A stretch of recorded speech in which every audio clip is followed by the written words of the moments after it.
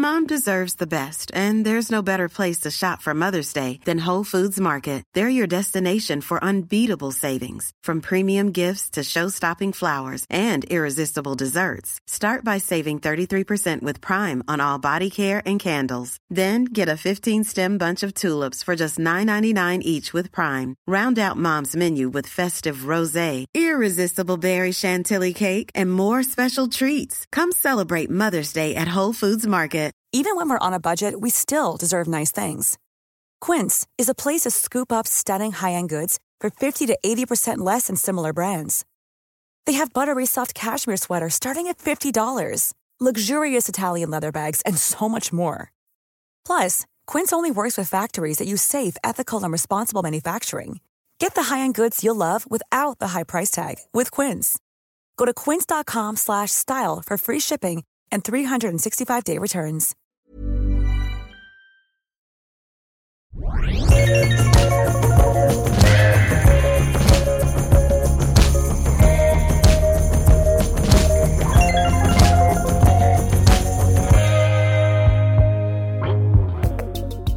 Hej och välkomna till vår podd som heter Eat, Drink, Think, Travel med Tove och Daniela. Vi sitter i Fredriks studio på Långholmen. Hej Fredrik. God dag, hej hej. Hej Tove. Hejsan. Hej, och med oss idag som gäst har vi Marcus Järnmark från restaurang Franzén. Hej Marcus. Hej. Och Vince, Marcus lilla franska bulldog. Som lever livet här inne just nu. Det där är en trumma, Vince. Får vi se snart. Bra. Vi är ju årskrönika idag. Ja.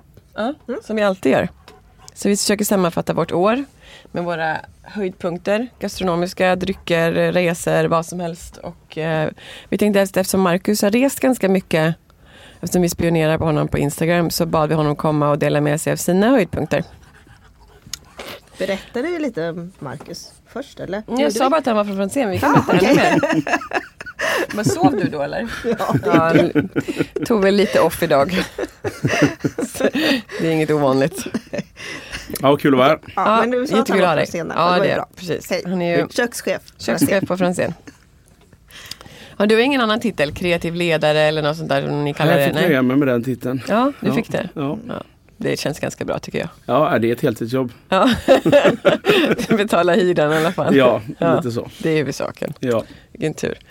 Ja, men vart vill ni börja någonstans? Ska du börja kanske? Nej, men jag tänkte så här. Jag tänkte vi kanske skulle förklara varför Marcus också är här.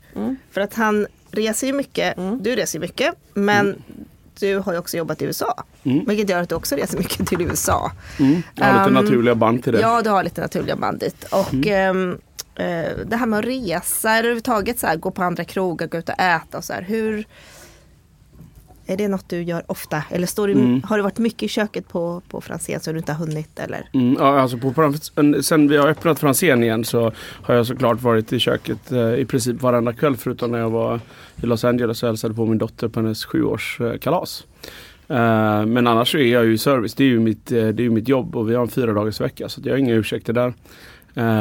Men var man så här, efter många års arbetande i den här branschen och liksom många njutningar och höjdpunkter med att gå på krogen, så kan jag nog inte ens bestämma mig för om jag gillar att laga mat mer än vad jag gillar att äta. Men jag älskar att vara på krogen. Och jag tror att passionen för att gå ut och äta den är så otroligt stor för mig. Det är nog min toppnjutning. Och jag är en sån där, kan gå i grupp och njuta, men jag går jättegärna helt själv och äter på krogen också. Så att då lämpar det sig att kombinera resor med ätning. Oavsett liksom syfte för resa. För att jag kan lämna en grupp och sticka och köra lite single-race och käka och sen så komma tillbaka till en grupp eller vad det nu än är. Men om du får bestämma själv när du planerar en resa, går det då ofta till ett resmål där du vet att det finns bra mat? Ja, alltså det är i princip gastronomi och min dotter som liksom styr resande i mångt och mycket. Jag har väl fördelen att ha gift mig med min fru som älskar att dela det här med mig. Så att ja, vi njuter utav det. Men det är klart att det finns andra saker också. Men var vi än hamnar i världen så brukar vi alltid försöka att gnugga fram det bästa vad det lokala har att erbjuda. Eller det som faller oss mest till intresse. Du har haft ganska mycket tid, eller jag vet inte hur mycket tid du har haft, och jag tänkte på Franzén blev lite försenad med öppningen, öppnade ju här i början på september. hur tycker du att året har varit rent så här, ut och äta år för dig? Ja, det både, alltså det har varit, jag har haft en hel del tid för att resa, men det har varit ganska korta resor, ganska intensivt. Jag har fått se lite nya ställen som jag har tyckt var väldigt kul. Men samtidigt så tycker jag att och tidigare år har varit liksom mer jag har haft lite så här högre kulinariska liksom powerresor som jag har gjort. Dels i då utforskningen till nya Franzén så gjorde vi en hel del resor där vi tryckte av mycket, mycket bra. Men jag tycker ändå att det har varit ett okej år när jag tittar tillbaka. Jag fick det här smset då, som jag precis sa innan vi började sända, att jag förstod inte riktigt vad du menar. Men på vägen hit så bläddrade jag igenom min mobiltelefon. Det var därför den dog också, det var därför jag är lite försenad. Och då såg jag liksom att men det har ändå varit ett ganska långt år. Jag började med Miami, eller slog in i nyåret i New York, Miami. Sen så har vi tryckt av Emilia Romagna, Italien, Island, LA, såklart en höjdpunkt i det. Så det har blivit en del faktiskt det här året, så vissa höjdpunkter såklart. Och Sverige, hur har det sett ut? Alltså? Ja, Färviken började jag med året. Åkte dit med min souschef och hade en fantastisk upplevelse jag tror att 14 januari. Så att det var väl det största kanske på det svenska i år. Men sen så är man ju såklart runt svängen i Stockholm hela tiden och äter. Och jag älskar storleken på Stockholm för att man kan faktiskt, när man träffar sina kollegor i branschen så säger man jag måste komma och äta och se snart. Man kan faktiskt göra det för det är inte så mycket restauranger att man inte kan mäkta med. I New York så hade man, när jag tänker tillbaka på tiden i New York, så har jag många favoritkrogar som jag typ knappt hade tid att gå på. Och det var ju faktiskt en nedsida, kan jag ändå säga, med facit i hand. Här kan man faktiskt gå och njuta och träffa sina kollegor och käka och uppleva deras restauranger fler än en gång per år. Ja, men jag tänkte att vi skulle kunna bara lite grann som bara höra lite hur det här året har varit innan vi går in på liksom höjdpunkterna sådär. Fredrik, hur har det här året varit för dig rent matmässigt? Väldigt tråkigt. Eller inte tråkigt, men ointressant att lyssna på, tror jag. Jag är nybliven småbarnsförälder. Så att de tillfällen när jag har tagit eller har gått ut på att gå till stamställen med kompisar. Så att verkligen inget nytt på det sättet. Svartengrens går jag ofta på. Det tycker jag. Jag vet inte liksom, det är inte så mycket att prata om förutom att jag har haft väldigt trevligt, men inget spännande nytt sådär. Jo, en grej, jag har ju bott mycket i Japan och sådär, och första gången jag någonsin har sett toro på en meny och fått äta det i Sverige för första gången. Var var det någonstans? På Taco. Jag vet inte vad det är ens. Den nya restaurangen. Ja, precis. Gamla Pure-klubben. Jaha. Exakt. Det var inget, alltså det var mysigt så här, men inget speciellt. Men just att de hade toro på menyn, och det har jag aldrig varit med om. Du kan förklara toro kanske. Det är alltså en fet del av tonfisk. Ju närmare magen man kommer så är det fiskens variant av wagyu lite grann, kan man säga. Och det lämnar knappt landet. Så att jag har aldrig sett det i Sverige förut. Så det var kul. Jag tror att Tove fick en liten släng av toro på Franzén senast faktiskt. Precis vad jag tänkte säga. Men det är väldigt sällsynt att få tag i det. Ja, det är det. Det är det. Men det är ju den galiciska tonfisken som har börjat importeras från Galicien i Spanien då. Och nu ser man väl det ändå på Sushi Shows menyer väl mer eller mindre hela tiden. Det finns några restauranger som jobbar med det. Ja, Adam Albin har kört en hel del också. Det kommer mer och mer. Äntligen kan man säga. Också. Har Show börjat med det nyligen eller? Ja, jag skulle säga kanske 6-8 månader sedan. Ja, men precis. Ja. Men är inte toro, är det den fetaste eller är det otoro? Otoro är den fetaste. Chutoro är den mellanfeta. Vilket och toro är ju den röda. Nej, det är akami som är den röda. Det är akami, just det, så är det. Bra. Ja, man måste. Det är mycket att kunna. Ja, det är det. Jag tror att du är så duktig på japansk mat. Precis. Det är roligt för har oss. Har något att tillföra här. Ja, men det är jättebra. Jättebra. Jag satt också och tänkte så här, men jag har inte gjort någonting i år. Jag har ju bara varit i Paris och jobbat. Just det. Ja, men Paris har jag varit i också. Ja, det har du varit. Jag hade några riktiga höjdpunkter faktiskt, måste jag säga. Nu hände någonting under soffan där. Vince har lagt sig under soffan och bråkar. Ja. Nej, men sen så kom jag på att det är inte alls sant, för jag var ju i Barcelona i början av året, sen var jag i New York, sen åkte jag till Israel, sen var jag i Paris, sen var jag i Madrid, så att jag har ju faktiskt funnit med mycket mer än vad jag trodde. Ja, Israel var jag också i faktiskt en vecka, det har jag glömt av också. Men jag fick lov att sätta mig med telefonen, för jag har inte gjort någonting. Vad har jag ätit i år? Ingenting. Jag har ju haft världens tråkigaste år, och då har jag bara, fast det är inte sant. Och det är det inte, och Israel var en enorm höjdpunkt för mig. Vince håller inte med. Jag tyckte maten var så fantastisk. Jag åt så mycket gott. Alltså det var helt sanslöst. Var det både på fine dining-sidan och även på den enklare, eller? Precis. Vi var väldigt lite fine dining faktiskt. Ja. Vi var på Hassalon. Och sen var vi på något annat ställe som var, liksom, låg i ett hotell som jag inte ens kommer ihåg namnet på. Som faktiskt var ganska bra, men jag kommer fortfarande inte ihåg namnet på det. Var det Marches eller något sånt där? Ja, det är ju liksom Israels toppchef. Ja, precis. Men bara det här liksom, äta fantastisk hummus och falafel och grejer. Hörru du det! Det var ju underbart. Och sen Barcelona var ju fantastiskt såklart, och New York var ju fantastiskt såklart, och sen har jag ju ätit väldigt bra i Paris. Men Madrid var ju precis i början av min graviditet, så åt jag faktiskt bara glass. Det var jättekul. För alla runt omkring mig också. Ja, visst. Men så att jag har haft ett ganska bra år faktiskt. Inte riktigt lika mycket resor som förra året, men ändå bra. Jag har du ju... rest så mycket. Vi skulle behöva en hel podd bara för dig, Tove. Ja, jag satte mig och gick igenom och kände att oj, det var varit ute mycket och ätit i år. Varje år säger jag så här, nästa år då ska jag inte alls resa så mycket. Och det var inte tanken egentligen i år. Men däremot så har jag varit ganska mycket i så här, Norden också och ätit. Och sen när jag gick igenom så mina så här, favoritmåltider, då insåg jag att det var ganska mycket i Norden i år. Alltså Danmark, Sverige, Norge. Vilket vi kan prata lite mer om sen, för det förvånar mig lite grann.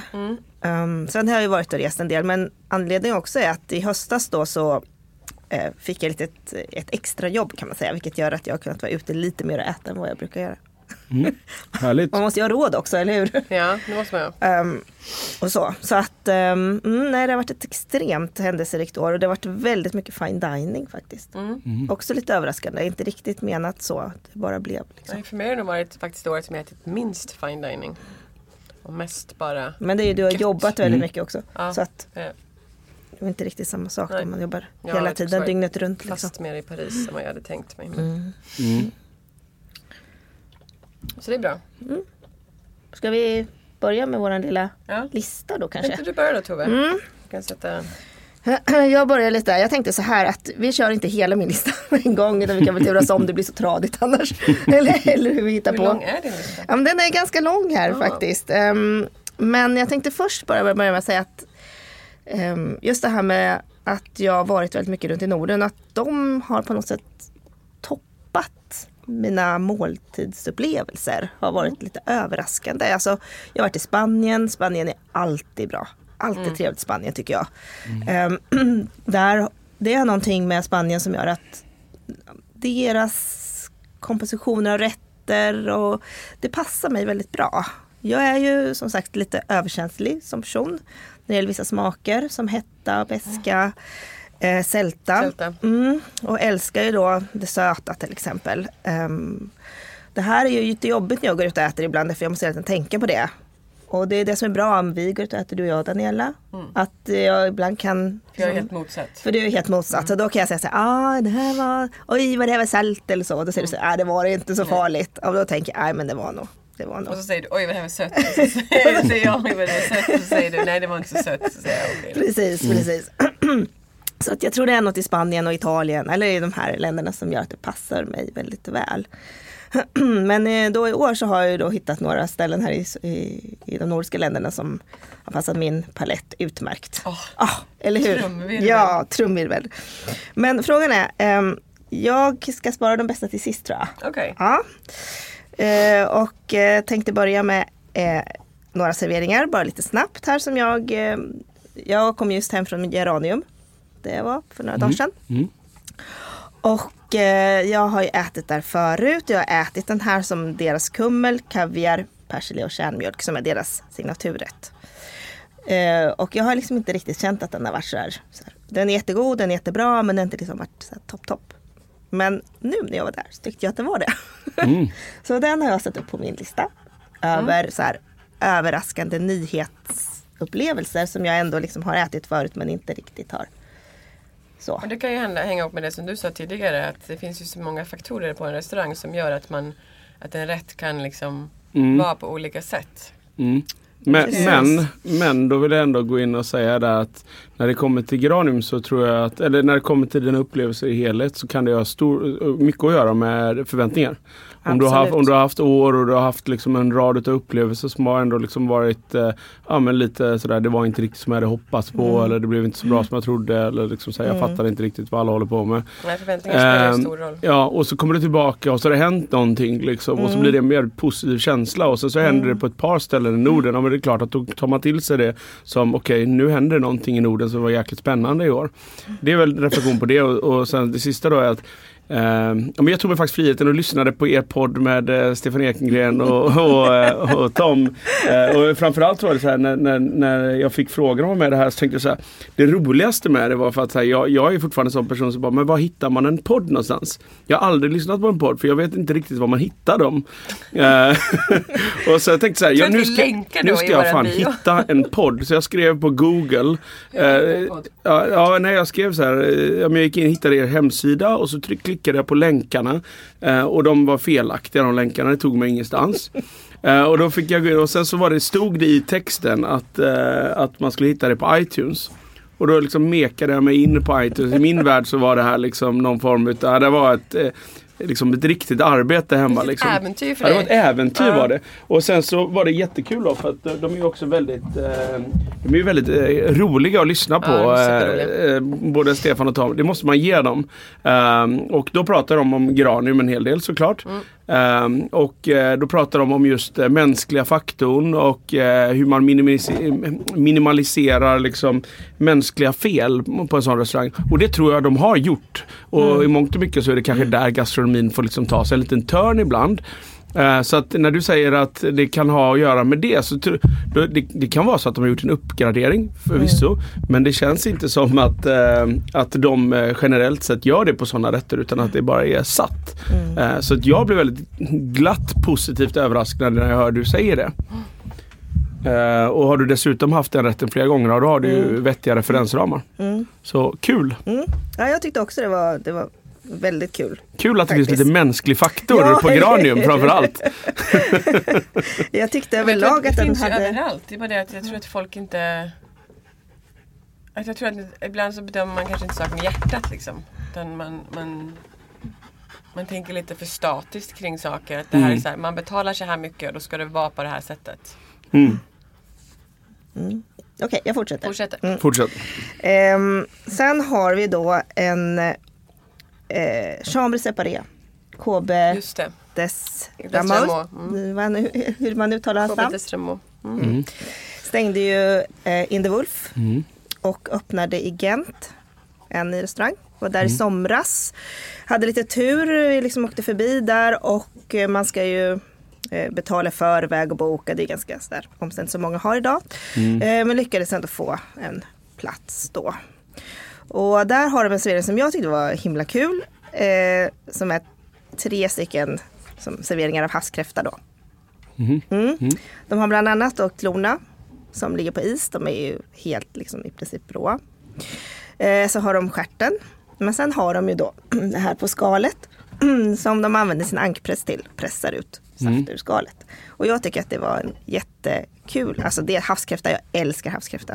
Det är liksom, man kan göra vad som helst nästan med havskräfta. Bara det är bara tillagat så kommer jag älska det. Ja, jag är likadan. Ja. Men det låter inte som råa klor är bra tillagat i och för sig. Nej, men så det låter ju väldigt spännande. Det var gott i alla fall. Ja, liksom. okay, jag förstår det. Ja, men det var en rolig servering och det var gott och det smakade mycket havskräfta. Ja.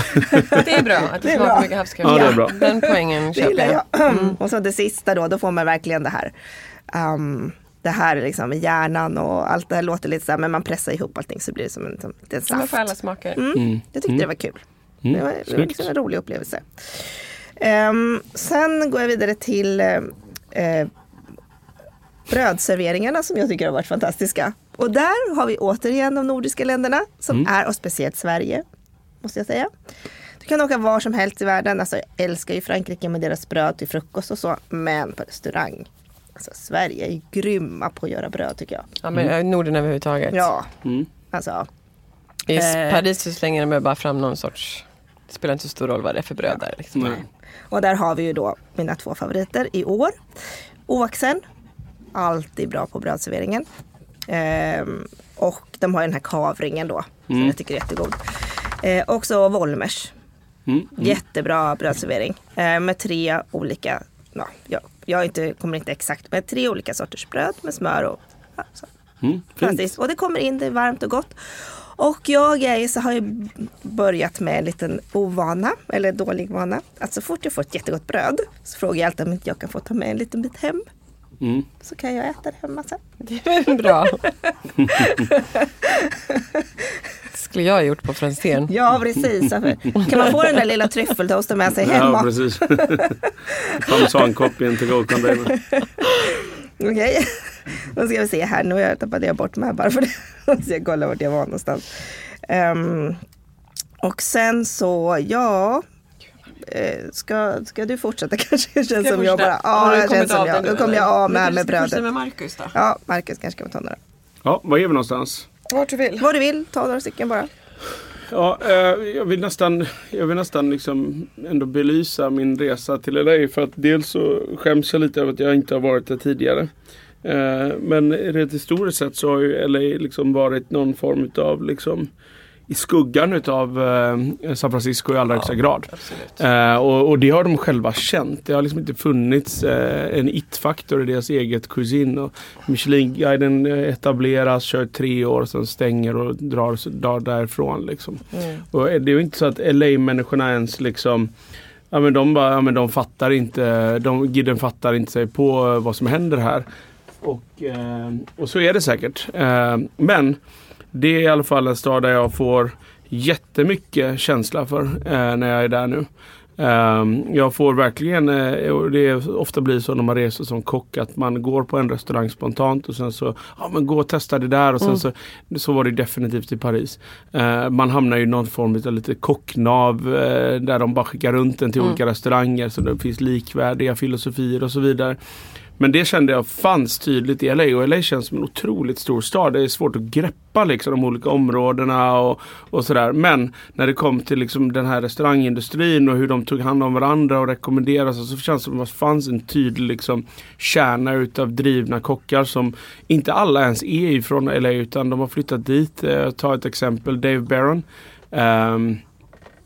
För detta, han kört 11 år i Chicago och jobbat som köksmästare och kökschef och executive chef för hela koncernen Alinea. Så var med och öppnade Next och liksom super CV-kille liksom. Han flyttade ut till LA och kommer inte därifrån ursprungligen, utan uppifrån norra New York, men har liksom växt upp i Chicago då under Grant Achatz varumärke. Men flyttar ut dit och drar igång någonting som är liksom någon form av 18 sittplatsers restaurang, satt meny, och det är liksom i ett pop-up-format nästan, känns det som när man kommer dit. Det ligger inne i ett shoppingmall. Restaurangen heter Dialogue och han har liksom marknadsfört det här via sina sociala medier i ett år innan han har öppnat. Han har dels jobbat väldigt mycket i testkök, men han har också rest runt lite grann och gjort pop-up-middagar på ställen som Momofuku och så vidare. Och jag hade verkligen inga förväntningar när jag gick dit. Jag gjorde en reservation online. De frågade om jag ville ha dryckespaket eller icke dryckespaket. Jag sa jag tog inte det för att jag dricker generellt sett inte dryckespaket. Utan jag kände jag måste känna mig för där. Jag visste inte ens om jag skulle köra bil dit eller jag visste inte om det var läge att dricka. Så att, men jag slutade i alla fall med att jag hamnade i baren där. Jag kommer in och den så här blåser på med liksom skön västkust hiphop. Det är litet opretentiöst, ut som en pop-up-lokal. Och de börjar liksom en jäkligt trevlig sommelier kommer fram, eller restaurangchef, jag är lite osäker på vad han var. Kommer fram och liksom snackar upp dryckespaketet och frågar vad jag vill dricka och så vidare. Och jag får ändå känsla av att de vill att jag ska ta deras pairings. Så svårövertalad är jag inte, så då tar jag det. Menyn börjar och den är helt avväpnande liksom från början till slut.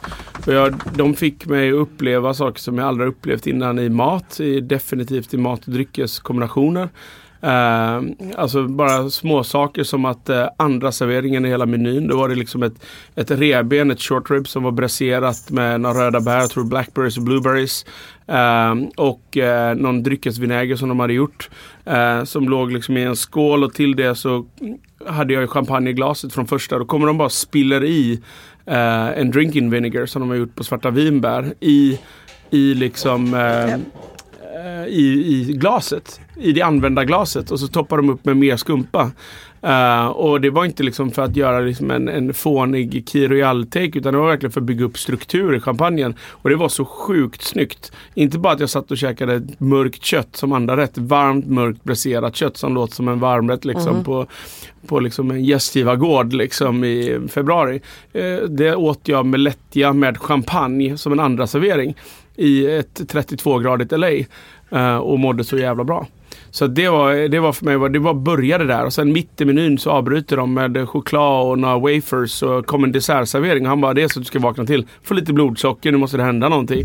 Så de bara liksom, de satte det gång på gång. Och sen så är det så här med mat- och dryckeskombinationer, jag har lite svårt för det här sökta egentligen i grund och botten, för att i en normal meny, i alla fall så länge jag har gått ut och ätit, så sätter man ungefär en gång på en riktigt vass restaurang ett hallelujah moment liksom, i mat- och dryckkombination. Alla andra pairings, det handlar egentligen bara om att du ska få ett jäkligt gott glas i vin i glaset och god mat, så är du liksom hemma. Men här var det liksom, de bara fullkomligt motbevisade med gång på gång så talade och livade maten med liksom ganska extrema drycker, och jag är inte lätt övertygad med det där.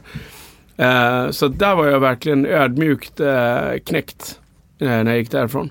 Främst för att kul att höra. Jättekul. Ja, men det var också för att det var, ja men du vet, vi har haft mycket diskussioner liksom, kring liksom, dryckespaket och hur vi ställer oss till det, och det, så här, vi jobbar ju med det här liksom. Och jag känner verkligen att så här, ja, det är ju svinsvårt. Och man tappar fokus till slut när man sitter och äter en lång meny, och till slut så vill man bara ha någonting i glaset, man vill ha god mat, och liksom det blir för mycket. Men de lyckades på ett snyggt sätt imponera mig i typ 2,5 timmars tid. Och det var häftigt. Oförglömligt faktiskt. Det är stort. Och nice såklart. Väldigt så nice. Det var en liten LA-grej där. Ja, men jag kan hålla med dig där att LA har ju hamnat i skuggan. Och jag känner inte riktigt att det finns någon sån här självklara restauranger som jag måste känna att jag måste besöka i Los Angeles. Jag vet inte varför. Dels tror jag det är för att det är ganska långt att åka dit. Det är väldigt dyrt att gå ut och äta. Och så vidare. Och sen att jag faktiskt inte kan så mycket om Los Angeles som matstad.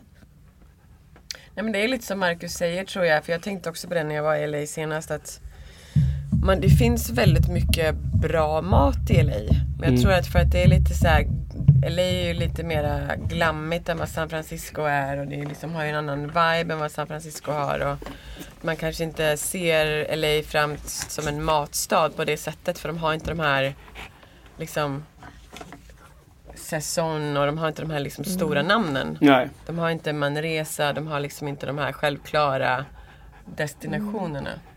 Men plus att San Francisco är i närheten till French Laundry och Napa också, så det är klart att det blir ett helt liksom gastronomiskt go-to-område. Men däremot så finns det ju mycket kulturellt sett är det väldigt brett i Los Angeles. När jag var där då åkte vi till Koreatown för vi ville käka koreanskt liksom och sådär. Så att, och det finns ju gott om. Det finns ju väldigt mycket. Den etniska maten. Det är jättestort. Jag tror att det har med information, hur man håller sig informerad. Jag menar, där gör ju Michelin-guiden ändå liksom någon form av konsekvent bedömning runt om i världen. Så kan man säga vad man vill om det där. Men jag tycker man behöver det i en sån stor stad för att kunna navigera sig. Man kan inte riktigt bara gå på typ Jonathan Goulds lista. Även fast han är liksom välmeriterad och respekterad lokalt, så blir det fortfarande bara en mans röst någonstans. Ja, men plus att man vill väl hitta man vill hitta sina egna saker också lite grann. På något sätt. Man har ju en längtan efter att alltid uppsöka någonting som kanske inte är så stort. Alltså för mig är det ofta så att det är jättekul att gå på de här, man vet det bra, men det finns ju också, alltså kärleken till maten handlar ju också om att hitta dina egna små ställen som du blir berörd av. Och jag menar, det måste ju finnas den mjuka faktoren i att äta också liksom. Att det här rör mig och det kanske inte rör någon annan. Vilket jag tror är jätteviktigt. Men nu kan vi ju få, för du kommer ju åka relativt ofta till Los Angeles, så du kan ju hålla oss uppdaterade här nu med nya grejer där. Ja, absolut. Ja, men jag känner verkligen att det var en resa som var liksom, om jag bortser från det viktigaste såklart, att besöka min dotter, så var det väldigt, väldigt givande på matsidan. Och roligt också. Nu känns det verkligen som att det händer. Michelin-guiden kommer att dra igång nästa år igen. 2019 drar de igång. Så att, och nu har du satsningar som Vespertin och liksom, men det är ju stora satsningar och människor reser dit och det är liksom, det finns en marknad och sådär. Så att jag tror att det definitivt kommer att hända jättemycket där. Pengar och människor finns ju, det är inga problem. Ja, det är det. Så att det är bara frågan om liksom att och direktflyg från Sverige går det också. Direktflyg från Sverige, ja exakt. Så att nej, och det är underbart klimat och sådär, så att det kommer hända mycket. Ja, Daniela, ska du gå vidare? Ja, men eftersom jag har ju typ någon sån här existentiell kris idag, men just idag släpper du, va? Ja, det vet jag inte varför. Men så att jag kommer gå på lite mer känslomässiga saker för mig idag. Så att jag var i New York med 2 av mina bästa tjejkompisar, Molly från Nashville, som är min stora matpartner. Också som har visat mig liksom Nashvilles matsida, som var några av mina höjdpunkter förra året. Och sen min kompis Jess som nu bor i Detroit. Och vi bestämde oss för att åka till New York och mötas där. Så en kom från Detroit, en kom från Nashville och jag kom från Sverige. Eller jag hade precis varit i Barcelona faktiskt, så jag hoppade direkt till New York. Så bara det var väldigt fint för mig. Men så vi gick åt på ett ställe som heter Okonomi och ligger i Brooklyn. Och det var faktiskt en av mina höjdpunkter på hela den resan. Och då åt jag ändå jag åt hos min kompis Fredrik på Aska. Jag åt bra, men vi gick till det här pyttelilla stället. Vi var uppe svintidigt. Vi var jättebakis. Vi hade varit på Four Horsemen i Brooklyn natten innan. Och de serverar traditionell japansk frukost. Men bara fram till liksom en viss tidpunkt. Och sen stänger de. Och sen har de en liten nudel pop-up på övervåningen. Om man vill käka nudlar på kvällen. Men att bara gå in i den här pyttelilla lokalen. Där man bara kan sitta 10 personer. Och de här underbara människorna som är väldigt unga, men som verkligen har fattat det här med service. Och sen de här 2 japanska kockarna som står och lagar den här fantastiska maten. Det var så fint. Allting var bara så fint. Det var liksom hela upplevelsen från att man steg in i dörren tills man satte sig ner, tills man fick den här perfekt tillagade japanska frukosten. Med liksom perfekta, liksom den ägget och man skulle röra ner det perfekta riset. Och jag menar, prata om ris, du som är så här superrisnörd, Tove. Alltså det var det bästa riset jag någonsin haft. Och allting var lågmält, det var fint, man drack te och liksom, och jag är ju... Men det är klart, jag uppskattar ju sån mat, men jag har aldrig liksom... Ofta när man går ut och äter frukost så vill man ju ha så här... Jag menar, jag har också bott i New York och man äter liksom ägg och bacon och det är göttigt liksom. Men det var en av mina största upplevelser. Vi satt ganska länge åt och man kunde få 3 rätter och man fick liksom ett perfekt litet fiskhuvud som man fick plocka köttet av som var liksom barbecue style och en perfekt short rib och alltså allting kom i små skålar och de perfekta inlagda grönsakerna. Och man bara gick därifrån och liksom mådde så himla bra. Jag tror att det var det som var kanske det största med hela upplevelsen.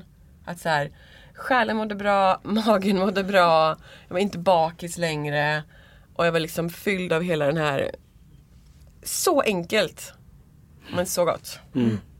Och inte dyrt. Och man bara kände så här att det här var liksom, det var nog det perfekta måltiden idag. Och det var det verkligen. Så det var jättefint.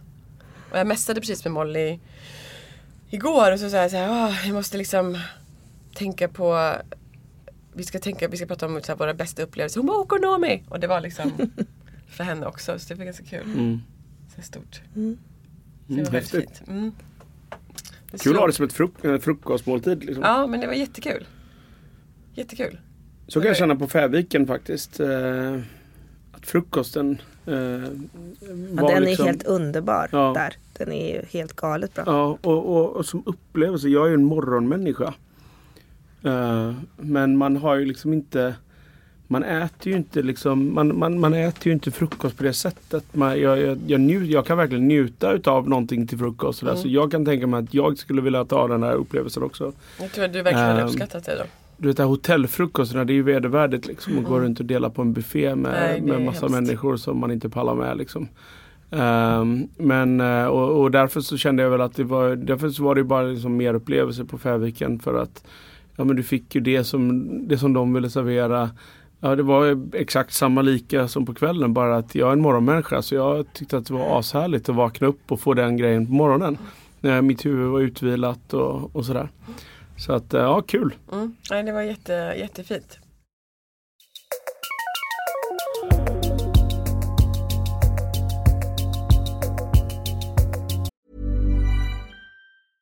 Mother's Day is around the corner. Find the perfect gift for the mom in your life with a stunning piece of jewelry from Blue Nile. From timeless pearls to dazzling gemstones, Blue Nile has something she'll adore. Need it fast? Most items can ship overnight. Plus, enjoy guaranteed free shipping and returns. Don't miss our special Mother's Day deals. Save big on the season's most beautiful trends. For a limited time, get up to 50% off by going to BlueNile.com. That's BlueNile.com. I'm Sandra, and I'm just the professional your small business was looking for. But you didn't hire me because you didn't use LinkedIn Jobs. LinkedIn has professionals you can't find anywhere else, including those who aren't actively looking for a new job, but might be open to the perfect role, like me. In a given month, over 70% of LinkedIn users don't visit other leading job sites. So if you're not looking on LinkedIn, you'll miss out on great candidates like Sandra. Start hiring professionals like a professional. Post your free job on linkedin.com/people today. Since 2013, Bombas has donated over 100 million socks, underwear, and T-shirts to those facing homelessness. If we counted those on air, this ad would last over 1,157 days. But if we counted the time it takes to make a donation possible, it would take just a few clicks. Because every time you make a purchase, Bombas donates an item to someone who needs it. Go to bombas.com/ACAST and use code ACAST for 20% off your first purchase. That's bombas.com/ACAST, code ACAST.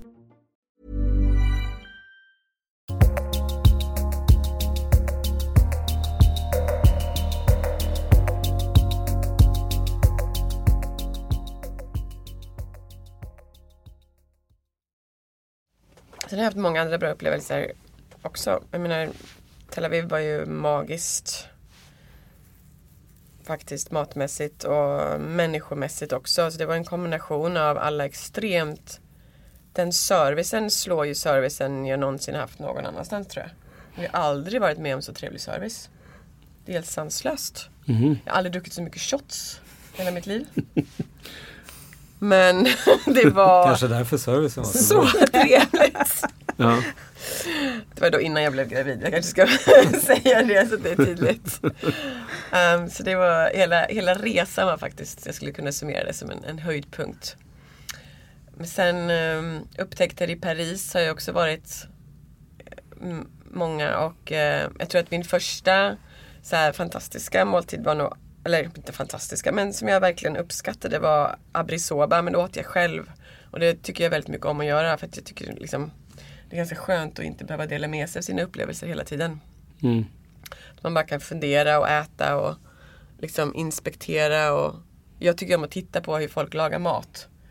Och det kan jag berätta om min andra upplevelse, som varför jag tyckte att det var så mysigt. Men jag tycker att det är trevligt att sitta i en bar och titta in i ett kök. Jag tycker att jag får liksom en bättre idé av filosofi och hur folk samarbetar. Och eftersom jag är i branschen så är det viktigt för mig att se hur kockar interagerar med varandra. För det säger väldigt mycket om en restaurang. Alltså se att folk pratar med varandra och har kul. Och liksom, det finns en nästan som en symbios i hur folk rör sig. Det är oftast ett väldigt positivt tecken för mig. Då vet jag att då kommer maten också vara i balans. Så att jag uppskattar att sitta i en bar och titta in i ett kök och se liksom hur det funkar. Jag tycker inte om att känna mig avskärmad från det, utan jag tycker att det är som en del i köket. Så men jag håller med. Jag tycker det är superhärligt. Ja. Det är ju så som ni också har det på Franzén där. Precis. Att man ser liksom när kockarna. Och det var ju faktiskt, jag åt ju på Franzén i onsdags. Och nu är det mitt 3:e besök på Franzén. Så det känns ju som att varenda besök har gett någonting nytt, vilket är kul. Att det känns som att, nej, det är mitt 4:e faktiskt. Men första på nya? Första på nya. Mitt första besök var ju med Mattias Dahlgren när det var Franzén Lindeberg. Och då åt vi hela menyn på 1 timme och 20 minuter. Ja, han har gjort bättre ifrån sig senare tillfällen, tror jag. Det är möjligt, men det var ju lite av en sån här, jag var ju van och jag visste nog att det skulle bli så, men jag tror att personalen var lite chockade över hur fort vi åt. Eller det är mest man får ju bara liksom hänga med, för att gör man inte det då får man typ en sur blick liksom. Varför äter du så sakta? Ja, men det var ändå fint att du försökte hänga med där. Nej, man måste det. Ja, okej. Ja. Jag har liksom inget val. Jag blir otålig annars. För vi ser ju ofta kockar kommer in med liksom vanliga människor och det går ju alltid mycket snabbare för kocken. Ja, nej, men jag har rest ganska mycket med honom och ätit ganska mycket, så jag har liksom fått in tempot. Du är tränad av och på. Precis. Okej, det skulle inte passa mig alls med andra ord. Nej, men så jag kan faktiskt, det besöket kommer jag ihåg väldigt lite ifrån också, tror jag, på grund av den anledningen. Och sen åt jag en lunch när det var Franzén, och sen åt jag precis innan ni stängde. Då första måten jag åt när du hade tagit över köket. Vilket var faktiskt då en av mina toppbesök. Och så åt jag nu, och då var jag lite så här, hur kommer jag känna mig och sitta liksom så länge? Dels så har jag en stor mage och jag blir ofta trött sent på kvällen. Och jag kan inte dricka, vilket är inte så här. Allt måste vara vällagat. Allt måste vara vällagat. Jag måste liksom tjata om det. Jag kan inte äta köttet och bla bla bla. Men jag var inte så petig faktiskt. Jag åt lite grann. Men, och det tyckte jag var jättefint nu. Att man satt precis i köket. Och jag fick en väldigt stark connection mellan mat och kockar. Det var inte så att jag fick en stark connection mellan maten och Björn Franzén specifikt, utan jag fick en stark connection till min mat och till liksom alla kockarna, vilket jag uppskattade väldigt mycket. Och det gjorde liksom att det blev en röd tråd i allting på något sätt. För att jag kunde liksom nästan liksom personlighetsförmedla dem in i min mat på något sätt. Det är ett väldigt fint kök. Ja, verkligen. Nu håller Tove inte med mig, men jag tyckte att det var väldigt fint. Men då, jag har inte sagt någonting. Men jag vet ju, jag känner ju dig. Behöver inte säga någonting. Dario serverar dig, det blir också lite speciell känsla. Ja, men det måste jag faktiskt gå in och lägga mitt veto. För Dario var i loungen, så han serverar mig bara kanapéer. Så att han var ju faktiskt inte alls nere i köket överhuvudtaget. Men om vi ska prata om positiva saker där då. Så kan jag säga så här att loungen på Franzén, den är ju bara helt galet makalös. Ja, alltså helt magiskt. Underbar. Så. Jag skulle kunna tänka mig att gå dit och inte äta liksom själva måltiden, utan bara sitta i loungen, äta lite aptitretare. Man behöver bara ställa den där godisvagnen för sitta där och gå och säga lite godisvagn och något desserter. Nej, jag föredrar köket. Jag är grymt. Köket. Ja. Jag kan börja men det är ju framförallt det att man har att det finns båda delarna. Som är liksom det unika i upplevelsen. Så är det ju verkligen. Alltså, vi hade ju det här samtalet med faktiskt efter en inspektion med en inspektör från Guide Michelin. Och han sa det att varje kväll när jag är ute och äter så ser jag minst 2 sällskap i varje matsal som inte borde vara där de är. Och det är ett problem. För att ta som till er till exempel då på restaurang Franzén. Ja, varför går man till er? Ja, man går till er då för liksom fantastisk mat och underbar dryck. Och sen att vi liksom levererar det med en bra service. Men det är liksom så här, servicen är ganska så här otraditionell i allra högsta grad i gamla Franzén, eller hur? Vi fick ju jobba runt ytorna. Så att det var ju bra, det var ju härligt. Vi har personligheter i matsalen och så det var bra. Men du går inte dit för att det är bra service. På samma sätt som du kanske går dit till Operakällan för att de rullar fram vagnen och du vet, det finns en show liksom. Men sen liksom, går du dit då till exempel då för att fira din mammas 65-årskalas och ni är 5 personer då. Du tar ett steg in, du beställer din skumpa och 2 minuter senare så kommer det en kanapé och sen så har du ätit upp den kanapén. Då rullar man in i första rätten, sen byter man vin och så här. Man har ju knappt hunnit ta sig via liksom, ja men gud vad kul det var senast vi sågs. Alltså så är du inslussad i måltiden, för att det var det enda vi kunde spela med. Det var ju så här, släng in dem i energin, in i brasan, nu kör vi. För att vi hade ingenting miljömässigt mer att erbjuda. Ja, satt du upp i baren, då fick du ändå se människor liksom yra runt och jobba och laga mat. Men satt du inte i matsalen, då såg du människor som såg det i ryggen. Så det fanns ju ingenting annat. Så betalade du och stod du ett steg åt höger så stod du någonstans på Lilla Nygatan.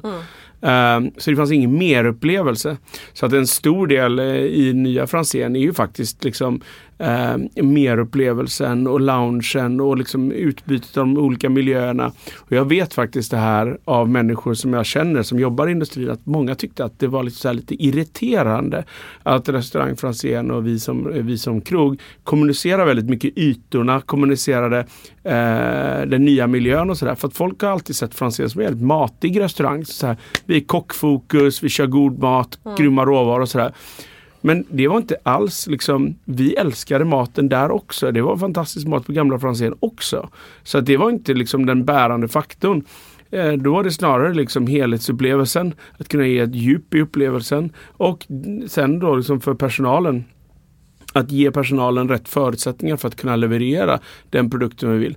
För vi vill ju göra så mycket som möjligt framför gästen hela tiden. Alla minut och nylagat är ju ändå liksom är ju ändå ett motto liksom, och ett mantra i vår matlagning. Och det kan man inte göra om du inte har ett fläktsystem eller ens får lagligt sett laga mat över eld som i Gamla stan. Där kunde vi aldrig liksom, vi kunde aldrig hålla vår personal ansvarig för att göra ett sånt bra jobb som vi ville att de skulle göra. Men alltså, nu har vi skapat förutsättningar för det. Så att, ja, lite om det. Men nu ska vi inte näsla in oss på det. Nu ska vi prata årets erfarenheter, var det inte så? Jo. Ja, fast det där tillhör ju våra erfarenheter. Ja, det är sant. Men det är en höjdpunkt för mig. Det är oförglömligt tycker jag, när man har suttit där. Det är också en höjdpunkt för att jag glömde bort att jag var gravid. Jag tror att vi kommer ihåg det då. Ja, men det var ju ganska skönt faktiskt. Att man liksom, det var inte så mycket fokus på mig själv, alltså att jag själv tänkte på det. Så här att jag var liksom ganska bekväm, jag var liksom piggare än mina i mitt sällskap och du vet. Och så fick jag den här havskräftan som jag älskar, vilket jag är väldigt glad att ni gör. Som jag tycker är helt magiskt och det är fortfarande en av mina absoluta favoriträtter. Den är så god. Och brödet tyckte jag väldigt mycket om. Jag saknar lite pilgrimsmusslan dock. Pilgrimsmusslan. Den här i sitt lilla skal med 2 serveringar. Ja. Jag tycker den nya pilgrimsmusslan var fantastisk. Ja, men du fick inte samma meny som jag fick.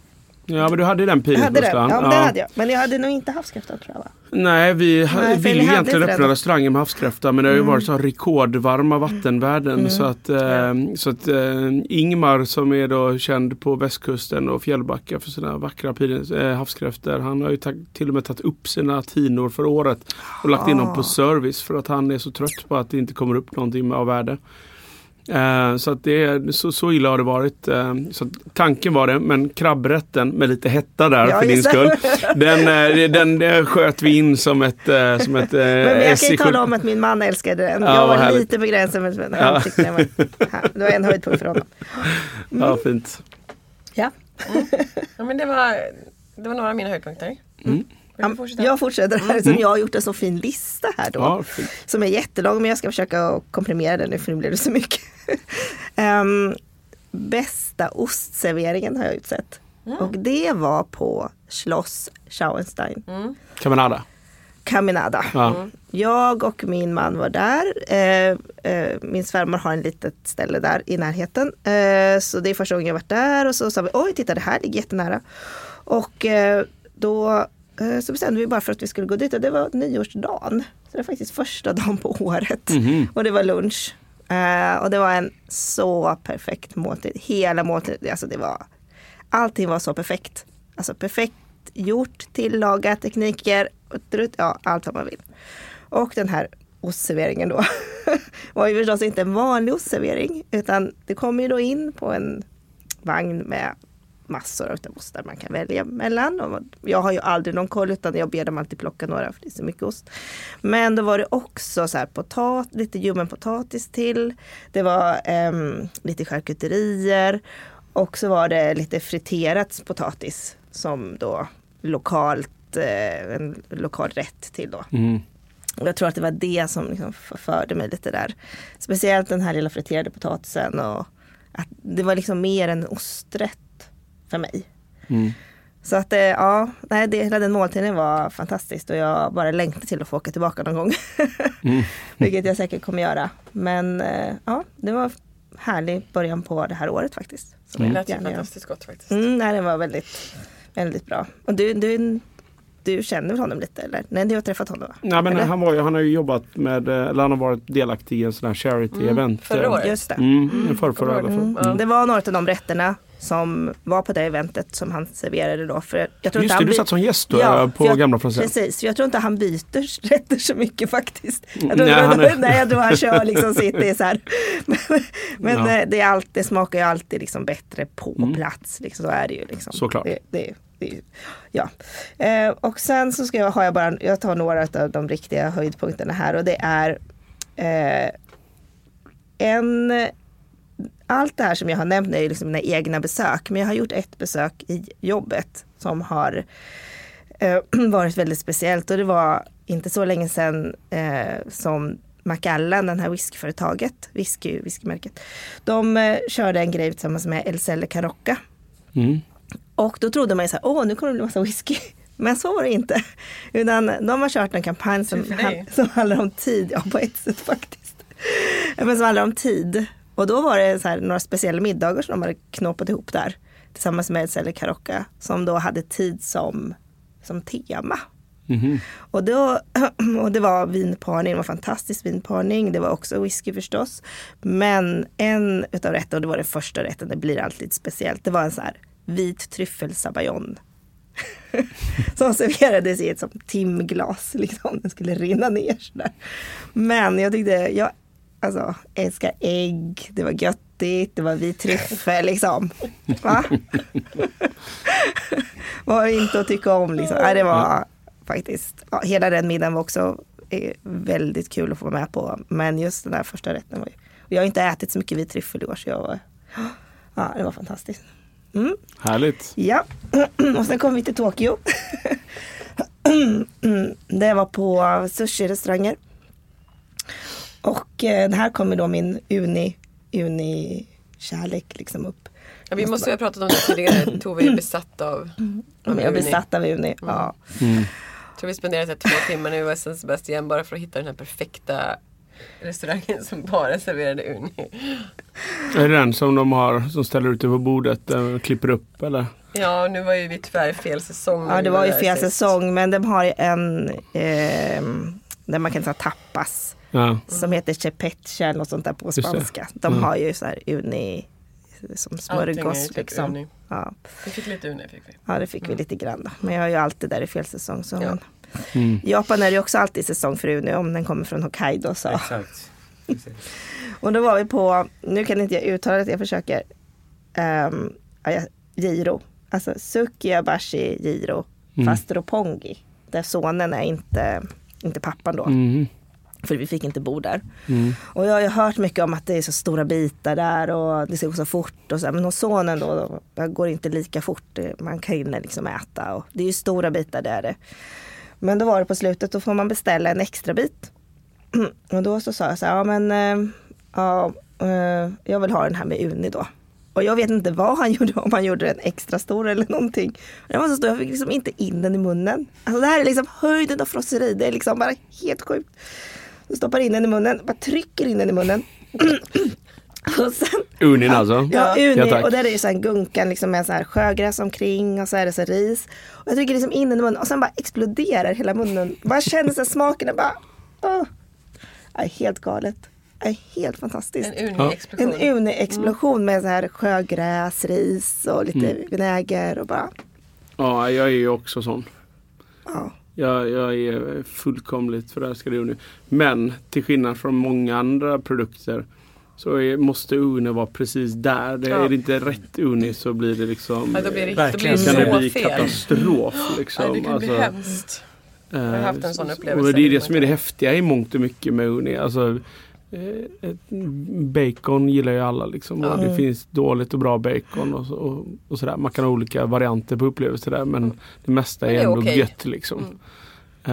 Men uni där kan det bli riktigt fel. Alltså. Ja, absolut. Nej, det här var, och jag menar, den här från Hokkaido, den är så himla söt också. Och så här, ja, den passar mig perfekt. Ren och söt och frisk och... Uni-explosion på Toves lista. Ja, jag skulle säga att den är topp faktiskt. Topp. Ja. Men sen har jag 2 som jag bara måste säga. Och det här är liksom rent personligt, passar mig utmärkt med min palett och så. Och det är ju då 2 stycken restaurangbesök i Sverige, vilket känns roligt. Daniel Berlin, lunch i somras och Oaxen i höstas. Och när jag var hos Daniel Berlin, jag åt ju inte hela middagen då, utan det var lunch. Och det var mycket att det var så här extremt elegant och delikat och finstämt. Jag bara... I lunchen är det mindre meny? Eller ja, det är en lite kortare meny, så man får inte hela då. Så jag kan liksom inte riktigt bedöma den på det sättet. Men just båda de här restaurangbesöken var väldigt så... passade mig så otroligt bra. Och jag tror att jag var på Daniel Berlin förra året också, och då i annan säsong vill säga, och det har ju också betydelse. Men just att det var så extremt finstämt, allting så här härligt, och det passade mig så bra. Härligt. Marcus, har du något mer höjdpunkt som du vill dela med dig av som var förvånande? Eller förvånande behöver inte heller vara. Men någonting som ändå var förvånande, som jag ändå vill lyfta upp som en positiv grej, det är att jag gjorde ett återbesök på Cideria Francescana i Modena. Det känns ju inte rent på pappret som att det är en bättre restaurang idag än vad det var för 2 år sedan, men så upplevde jag verkligen. Och det blev en förhöjning. Sen är det ju en ganska banal upplevelse. Alltså sitta, det är ju typ kanske, det är ju egentligen ganska vedervärdig lokal. Och det handlar ju lite om att kliva in i liksom i Massimos liksom huvud när du är där, och de försöker göra det väldigt, de försöker involvera liksom hans huvud och hans tankar och filosofi väldigt mycket genom måltiden. Vilket är väldigt svårt, jag tänker mig. Ja, alltså det blir ju så bra som man vill att det ska bli någonstans. Jag är det på min lista i nästa år. Ja. Jag ska dit. Jag var ju där för 2 år sedan. Precis, och hade ju en väldigt intressant upplevelse som du har beskrivit. Jag har berättat. Ja, men jag var ju där för 2 år sedan också, och då fick jag väl, det var en ganska så här sval upplevelse får jag ändå säga. Det var några rätter som var standouts som hade kunnat serveras liksom, eleganta, finstämda typ Berlinrätter som jag än idag minns som helt otroliga. Men sen så fick jag lite så magplask första gången jag var där, och beställde jag... Stämde de då överens med dem? Många rätter är det samma, eller hur? Nej, det var väldigt mycket nytt. Det var väldigt mycket nytt, och det var också en sån grej som blev liksom ändå en förhöjning, med tanke på att de grejerna som jag åt innan då var inte så bra, så att jag egentligen var liksom, jag kan sitta och drömma om oysters and pearls. Så att när jag åker till liksom Percé och French Laundry och äter, vilket jag gillar att göra, och nu har jag inte varit så många gånger på French Laundry förvisso, men på Percé har jag ätit många gånger. Och då får jag ändå alltid liksom säga till att jag vill ha den, för jag vet att när man går dit så är man vippad, och då får man inte oysters and pearls, då får man det Saunier kaviar, men det blir aldrig lika bra. Nej, den är bäst. Ja, så är det. Så man får liksom alltid stressa det liksom. Så bra blir ju aldrig någonting liksom egentligen på Osteria Francescana, men däremot så kände jag ändå att det fanns en energi och det fanns ett utvecklande. Det finns en otrolig prisvärdighet i vinlistan. Det är ganska häftigt liksom, och det är alltid härligt på den typen av restauranger i Italien. Om du går inom Italien på vinlistan så finns det ofta ett bra djup och en bra prisvärdighet. Ja, rätt igenom lite snubbel på lite aptiträtter och sådär, så var det faktiskt riktigt, riktigt bra. 3-stjärnigt. Jag tyckte det var jättebra när jag var där på Osteria, alltså maten. Ja, men upplevde du att det kändes 3-stjärnigt liksom? Ja, jag tyckte det då, ja. Jag tog ju den vanliga, alltså klassiska menyn då. Med caesarsalladen och ålen och parmesanosten och så. Så jag har bara varit där en gång, men jag tyckte. Men det är inte den klassiska. Parmesanosten och det är det innovativa. Jaha, är det? Ja. Jaha. Okej. Ja, jag tog i alla fall, det var i alla fall de här klassiska, de här rätt när man tänker på. Ser. Ja, men precis. Som man alltid pratar om. Men det är ju de innovativa som sagt. Det kanske så det var. Ja, och det var ju därför att jag har hört väldigt mycket om, innan jag var där första gången så har jag hört så att jag förstår att man vill se det innovativa för att det är därför de är där de är på 50 Best och så vidare. Det fattar man. Men samtidigt har jag hört att det är de klassiska som ska vara så fantastiska liksom, att det gör han sjukt bra. Och det är såklart, man går på en 3-stjärnig restaurang, då blir man lite triggad. Nu vill jag beställa en pastarätt. För att så här, man vill ju ändå veta hur är en 3-stjärnig pasta. Jag vill jättegärna veta det. Man vill ju veta det. Ja. Så att då sa jag det till dem, så här, jag är jättekluven för att jag är chef, jag är här för att ni liksom är nummer 2 i världen som det var första gången.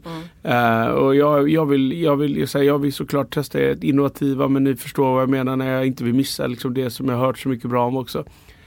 We got you. De bara skulle liksom tailor min upplevelse och då fick jag som 5:e rätten, då fick jag ett litet shotglas med en soppa på pasta. Alltså spaghetti, alltså då vet de har gjort en soppa på spaghetti och så låg det något lite, så jag var så missnöjd. Det var ju liksom så långt ifrån vad jag ville ha när jag ville fråga om den här hybridmenyn då, som de ändå liksom sålde in på mig. Du vill ha pasta? Ja, så att, men sen, nog om det. Men du har den här handrullade pastan som man har lärt sig från den här gamla damen. Liksom. Ja, exakt. Så är det ju. Och så vill man se hur det smakar när det görs i 3-stjärnigt kök. Ja, det jag vill också absolut. det. Ja, men jag vill gärna äta pasta när jag åker dit i sommar. Ja, nej, men så det var en positiv överraskning faktiskt. Och den följde vi med, nu har jag inte namn, men det är helt oväsentligt egentligen, men vi följde upp det med kanske en av mitt livs värsta matupplevelse dagen efter på en enstjärnig restaurang i Modena. Och det var på en helt annan nivå. Jag har aldrig trott, jag fick saker i min mun som jag panikade. En rätt var jag tvungen att lägga i handen och sticka på toaletten. Det gick inte ner, det vände sig. Det var en helt bizarr matupplevelse. Så att jag delar ju den med Joakim och Kalle från Punken och Ola från Sturehof. Och det var ju såklart, men det var väldigt intressant var det.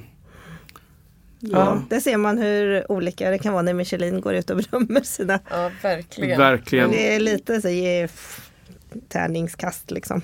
Ja, och jag menar det är såklart att de hänger upp sig på att det ska vara liksom, men teknik är någonting som Michelin-guiden favoriserar. Absolut, att det finns absolut. Teknisk matlagning och sådär. Och så är det mer teknisk matlagning, men det är inte liksom fantastiskt, så kan det fortfarande bli enstjärnigt, medans om man är ärlig med sig själv och går ut och bedömer på smak så hade det aldrig blivit det. Det är liksom, det är inte en chans. Så att det är det här som är hela problematiken med Michelin-guiden. Ja, min sista upplevelse som jag vill ta upp, det var ju faktiskt i Barcelona. Jag är ju väldigt förtjust i Barcelona och har varit det ganska länge. Men det var Hoya Santa. Och Paco Mendes är ju en sån kock som kanske inte hörs och syns mest av alla kockar i världen heller. Men att äta på en Michelin-krog som serverar mexikansk mat i Spanien, det tänkte jag i mitt huvud, det kommer ju aldrig gå bra. Men det var så gott. Och det var så mysigt. Och det var så fint. Jag åt med Kalle också och Dario. Men det var en fantastisk måltid. Det var inte en enda sak som jag inte tyckte om. Jo, det var en sak. Men det var oväsentligt. Men det var, och killarna tyckte om en grej så mycket så att de tog in liksom dubbelt av den till och med. Alltså det var en sån fantastisk måltid. Tyvärr så följde vi upp den med Dos Palillos. Som jag måste säga var kanske jämförbart med din upplevelse. Vilken besvikelse. När vi också hade ätit på Dos Pebrot som var jättebra. Men Dos Palillos har 1 stjärna. De har 1 stjärna tror jag. Det var också så här. De kanske lägger allt sitt krut nu på Dos Pebrot. Ja, jag vet inte. Men det var också så här, vad tänkte Michelin-guiden här? När de ska försöka göra en risrätt vid bordet. Och det är så här asiatiskt influerat. Och det är liksom oätbart. Så det var ingen av oss som åt upp av liksom 6 personer. Alltså det var ju helt otroligt. Ja, men jag har också varit på Dos Pebrot. Fast det var Dos Palillos förra året. Jag kan inte säga att det var exakt riktigt så hemskt, tycker inte jag att det var som du sa. Men det var lite av en besvikelse, det kan jag hålla med om. Men jag skulle hellre gå och sätta mig i baren. De har ju en bar där, man måste ju inte ta avsmakningsmenyn. Och så kanske plocka då det som man... Men Hoya Santa slog ju det mesta faktiskt. Det var så bra. Och jag kan också rekommendera Nino Viejo som är deras bakficka. Något av det bästa jag ätit. Också där sitter man och äter och så ser man in i köket där står en kille och bara matar fram färska tortillas ur den här liksom otroliga tortillapressen. Plus att de har en Josper-ugn som är specialgjord för dem och deras taco al pastor, vilket är helt sjukt. Så man sitter dels bara och dreglar över alla köksmaskiner som de har som är så coola. Och sen den här maten är helt underbar. Jag har en måltid som i vår som jag ska till Barcelona. Vilken av dem skulle jag välja då, tycker du? Ja, men jag tycker att man behöver inte välja. Man kan gå till Santa och sen så kan man gå till... gå till båda. Nino Viejo också. Okay. Ja, men jag har bara en kväll. Så jag kan se båda på en kväll. Du kan bara förflytta det. Det är bara 3 steg. Det låter bra. Så kan du stå i baren. Så kan du ta en taco och en margarita. För man måste ta en margarita. För de gör ett skum på margaritan som är helt sanslöst. Okej, ja men jag testar det då. Ja, det tycker jag. Jag vill bara säga en sak till innan jag kom på det nu. Jag tänker gå till försvar till Memos våfflor med oxfett. Okej. Är det någon som har dissat dem eller? Ja, Tom och Stefan. Och min man också för den delen. Ja. Men jag tänker bara säga att de har den och det är ju deras svar på det som kommer sist i måltiden, alltså petit four. Ja. Så får man det istället. Och jag tycker att de är jättegoda. Och de serveras ju då med sylt och så römme och så här brunost. Supergott. De är också väldigt Instagram-vänliga. Extremt. Det är viktigt. Och goda. Vi frågar alla kockar lite så här om sociala medier. Ja, vi vill ta en snabbis då. Ja, en snabbis med Marcus också. Hur viktigt är sociala medier för dig och för liksom Franzén och restaurangen? Är det någonting som... ja, men alltså för restaurangen och för varumärket jag tror att jätteviktigt. Jätteviktigt. Restaurang Franzén. Alltså det är väl alltså de flesta restaurangerna behöver ju synas och liksom ändå ge avtryck där ute. Och jag tror att man håller sig jäkligt uppdaterad och man håller sig relevant via sociala medier hela tiden. Det är också ett bra samlat forum i just matvärlden. Mat, idrott, vad mer har man? Blommor är stort på sociala medier, fitness. Det finns några sådana här genrer. Är du inne i de genrerna då är det ett jätteverktyg. Så att det är det. Jag menar, om vi tittar på Björn till exempel. Han har 5-6 restauranger i Sverige, lite utomlands och sådär. Skulle säkert kunna tänka sig att växa i gruppen. Det är klart att det är ett jättefint samlat verktyg för honom. Så att ja, jätteviktigt. För mig, jag vet inte. Det får vi se i framtiden. Just nu så är det bara roligt. Jag försöker ju att liksom bedriva mina sociala medier lite som en dagbok. Men sen så är det, sen är det svårt att följa upp det och sådär alltid. Men jag försöker att lägga ut någonting som jag går igång på en daglig basis. Jag har ingen målsättning med mina sociala medier. Inte alls, inte överhuvudtaget. Jag gör ingen... jag liksom har inte någon liksom anspråk på att göra reklam eller någonting sånt där. Men däremot är det väldigt roligt att ha mycket följare. För när du går till en god vän som har en restaurang och man tycker att det är skithärligt att lägga ut en bild och så får man massa respons. Folk frågar var ligger den här restaurangen? Så det är ju fantastiskt liksom. Det är bara roligt. Men jag vet inte, sen så är det så här. Idag så jobbar jag ju för en restauranggrupp och jag har en tjänst och ett jobb och liksom sådär, så jag håller inte på att springa runt och jagar någonting annat, utan jag är liksom happy. Men i framtiden om man är egen så är det klart att då kanske det blir en annan vikt och tar en annan form med mina sociala medier.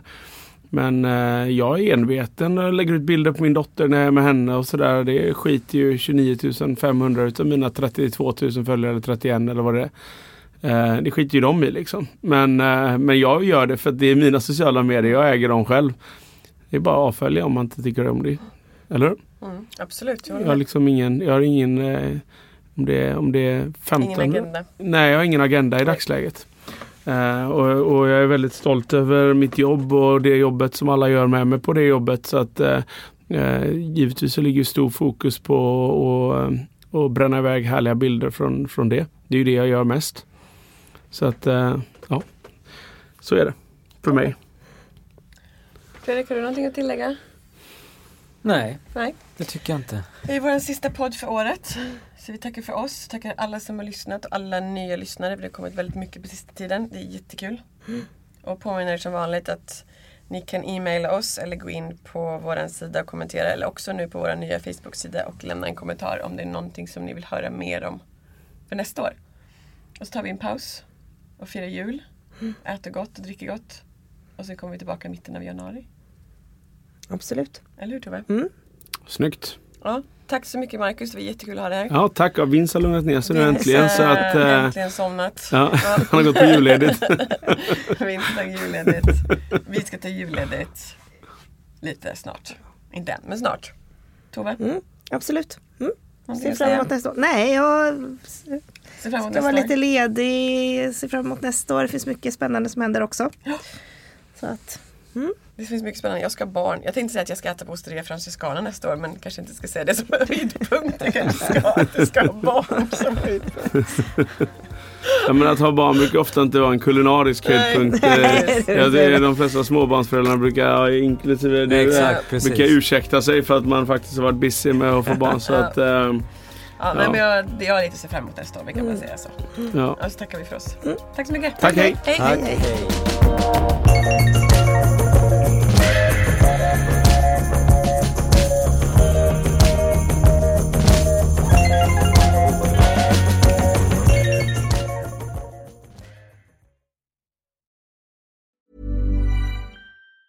Planning for your next trip? Elevate your travel style with Quince. Quince has all the jet-setting essentials you'll want for your next getaway, like European linen, premium luggage options, buttery soft Italian leather bags, and so much more. And it's all priced at 50 to 80% less than similar brands. Plus, Quince only works with factories that use safe and ethical manufacturing practices. Pack your bags with high-quality essentials you'll be wearing for vacations to come with Quince. Go to quince.com/trip for free shipping and 365-day returns.